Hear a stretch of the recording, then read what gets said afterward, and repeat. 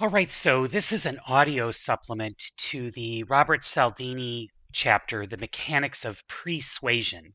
And I think this is a really interesting way of thinking about healthcare messaging. So Cialdini argues that by guiding preliminary attention strategically, it's possible for a communicator to move recipients into agreement with the message before they even experience it. And sometimes in the field of communication studies, this is referred to as an inoculation strategy. Usually that's done when we're thinking about encountering a counter argument, but it really could work either way. And this is based on a lot of studies about the psychology of persuasion. So the key for Cialdini is to focus them initially on concepts that are aligned associatively with the yet to be encountered information. And the example that he uses, I think, is really a smart one. He talks about how a lot of people are aware of health information. So let's say I need to reduce my sodium, but I don't know exactly when I'm in the moment what is a low sodium choice, what is a medium sodium choice, and what is a high sodium choice. And so if I can align my attention strategically to get me to pre-associate certain items when I'm in the grocery store as being high sodium, certain items as being low sodium, that idea of readying me, he calls that being readied. He says after we attend to a specific concept, those concepts that are closely associated to it enjoy a more privileged moment within our minds. They acquire influence that non-linked concepts simply can't match. And that's sort of what he's talking about. And he uses several examples, and we'll go through these in turn. But that idea of readying, and then you have an opener concept. So the idea of readying is to link these two concepts, closely associated concepts. We have an opener concept that receives our attention, and then closely associated secondary concepts become more accessible in our consciousness, which greatly improves the chances that we'll attend to and respond the linked concepts. And he says at the same time, concepts that are not linked to the opener concept are suppressed in our consciousness, making them less likely to receive attention, and he suggests therefore gain influence. So again, I think of this a lot in terms of dietary information. So if you've ever been on a diet, let's say you're trying to avoid sodium, or you're trying to reduce carbohydrates, or you're trying to reduce fat, or you're trying to limit calories, right? It can be really debilitating thinking about all of those in the moment when you're grocery shopping. And so if you are readied by this to associate certain sets of ingredients as being desirable, and therefore other items will drop to the bottom of the barrel. So when you're going through the grocery store thinking about carbohydrates, for example, you've already studied this, you might associate favorably with things like peppers and cucumbers, and you might disfavor items like yams and potatoes for that reason. All right, so just to review, he talks about being readied. That's when we attend to a specific concept, and then concepts that are closely associated with it enjoy a more privileged moment within our mind. They're higher in our cognitive hierarchy. They're more likely to be entered into our conscious stream of thinking about items. And so this process of readying, right, involves an opener concept, and then I'm linking that to other secondary concepts. And I think it's important to note here that he is speaking of this primarily in terms of positive associations, but it really works both ways. So that idea of linking, I can either have an opener concept that is positively associated with the secondary concept or negatively associated with the secondary concept. So if I go back to my example about carbohydrates, right? If I study a chart of high carbohydrate items and low carbohydrate items, I'm creating these secondary associations in my mind so that when I go to the grocery store and I look at a yam versus a cucumber, or if I look at a potato versus a red bell pepper, I'm going to automatically recall those associations in my mind. I'm going to prefer the cucumber and the pepper. I'm going to disfavor the idea of the yam or the potato, or I might not even consider them at all.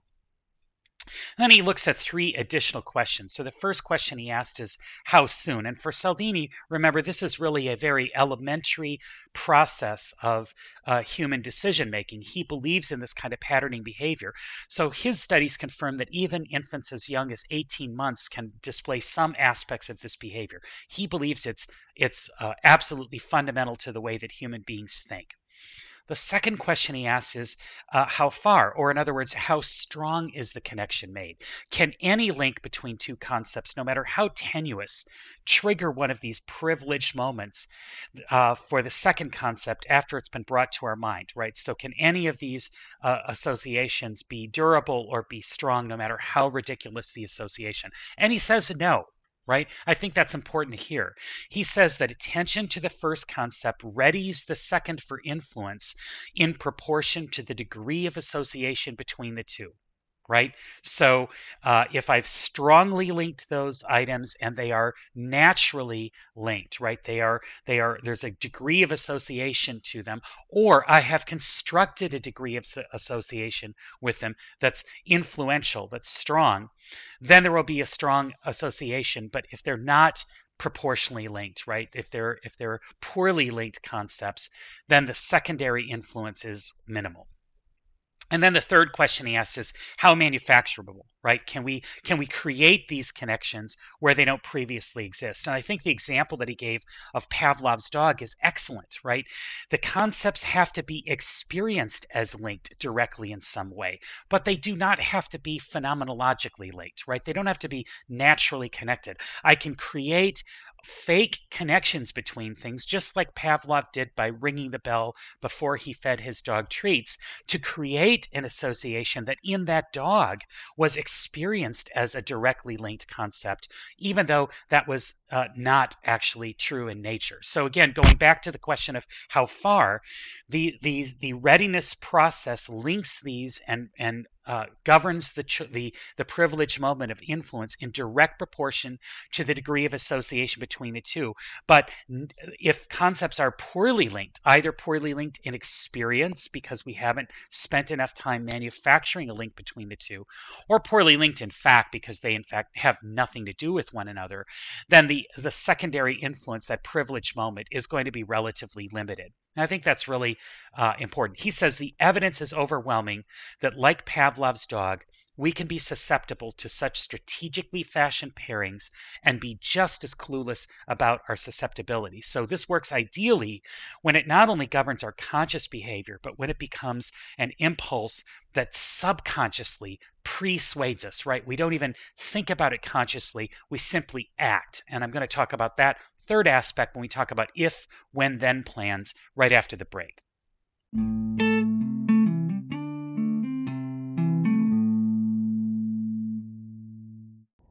All right, so let's quickly review. We've got this idea of readying, which is where we attend to a specific concept and then concepts that are closely associated with it enjoy a privileged moment within our minds that can either be a direct conscious privilege or ideally a subconscious privilege where we don't even recognize it. So once the opener concept is triggered and receives our attention, closely associated secondary concepts, those could be positively or negatively associated, enjoy these privileged moments within our consciousness. They become more accessible, which greatly improves the chance that we'll attend to and respond to the linked connection. And also items that are not linked are suppressed in our consciousness, so they kind of fade into the background. And for Cialdini, he believes that these are elementary aspects of how humans think and how we behave, how we model decisions. He does point out that the connections made, right, the associations made have to be experienced. So if we're manufacturing those connections, we have to make sure that we've spent enough time linking those concepts so that the subject experiences them as Pavlov's dog experienced it. When the bell rang, the dog knew that food was coming, so it begins salivating whenever the bell rang. Now, I want to talk about how this functions again in the context of health. So he says, well, when we develop things like if, when, then plans, that governs our behavior in these choice circumstances. And many of you may have had something called drug abuse resistance education, or the DARE program. That's an example of exactly this type of thinking. It's if, when, then plans, right?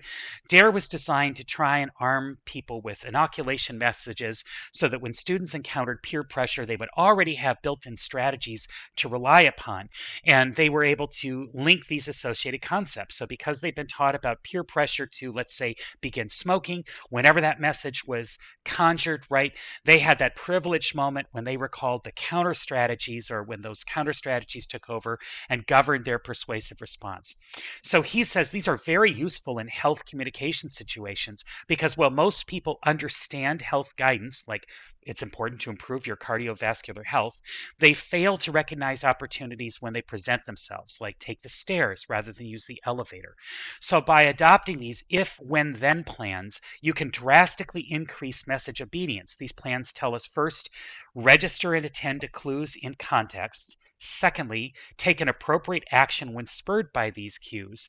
And then finally, do things to increase the durability of those connections if they should become weak. So this is the kind of priming prospect that happens beforehand, where we're thinking about those.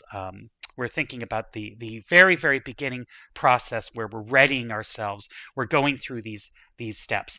And he presents the idea. He says this is sort of like hyperlinks in a computer document, right? That they're sets of associations that are already preloaded. So we front-loaded this information at the top of our consciousness. We've studied it. These are kind of prefetched ideas. They're preloaded ideas. And then when we encounter this in the real world or in the natural world, we're able to rely upon those preloaded concepts to govern our behavior. And he says these prefetched sources of information have already been put on continuing standby in our consciousness so that only a single reminder, just like a computer click, is required to activate them. And this highlights their potential usefulness in health circumstances.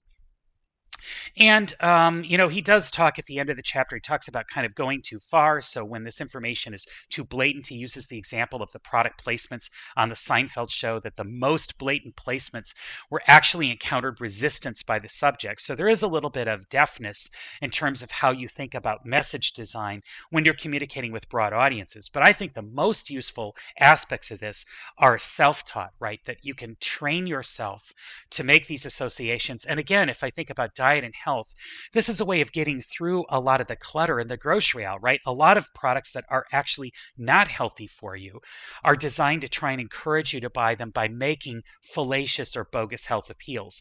And so if you've already kind of preloaded the information you need to encounter those messages when you see them, you're going to be more likely to respond in the way that you would like to promote your own health.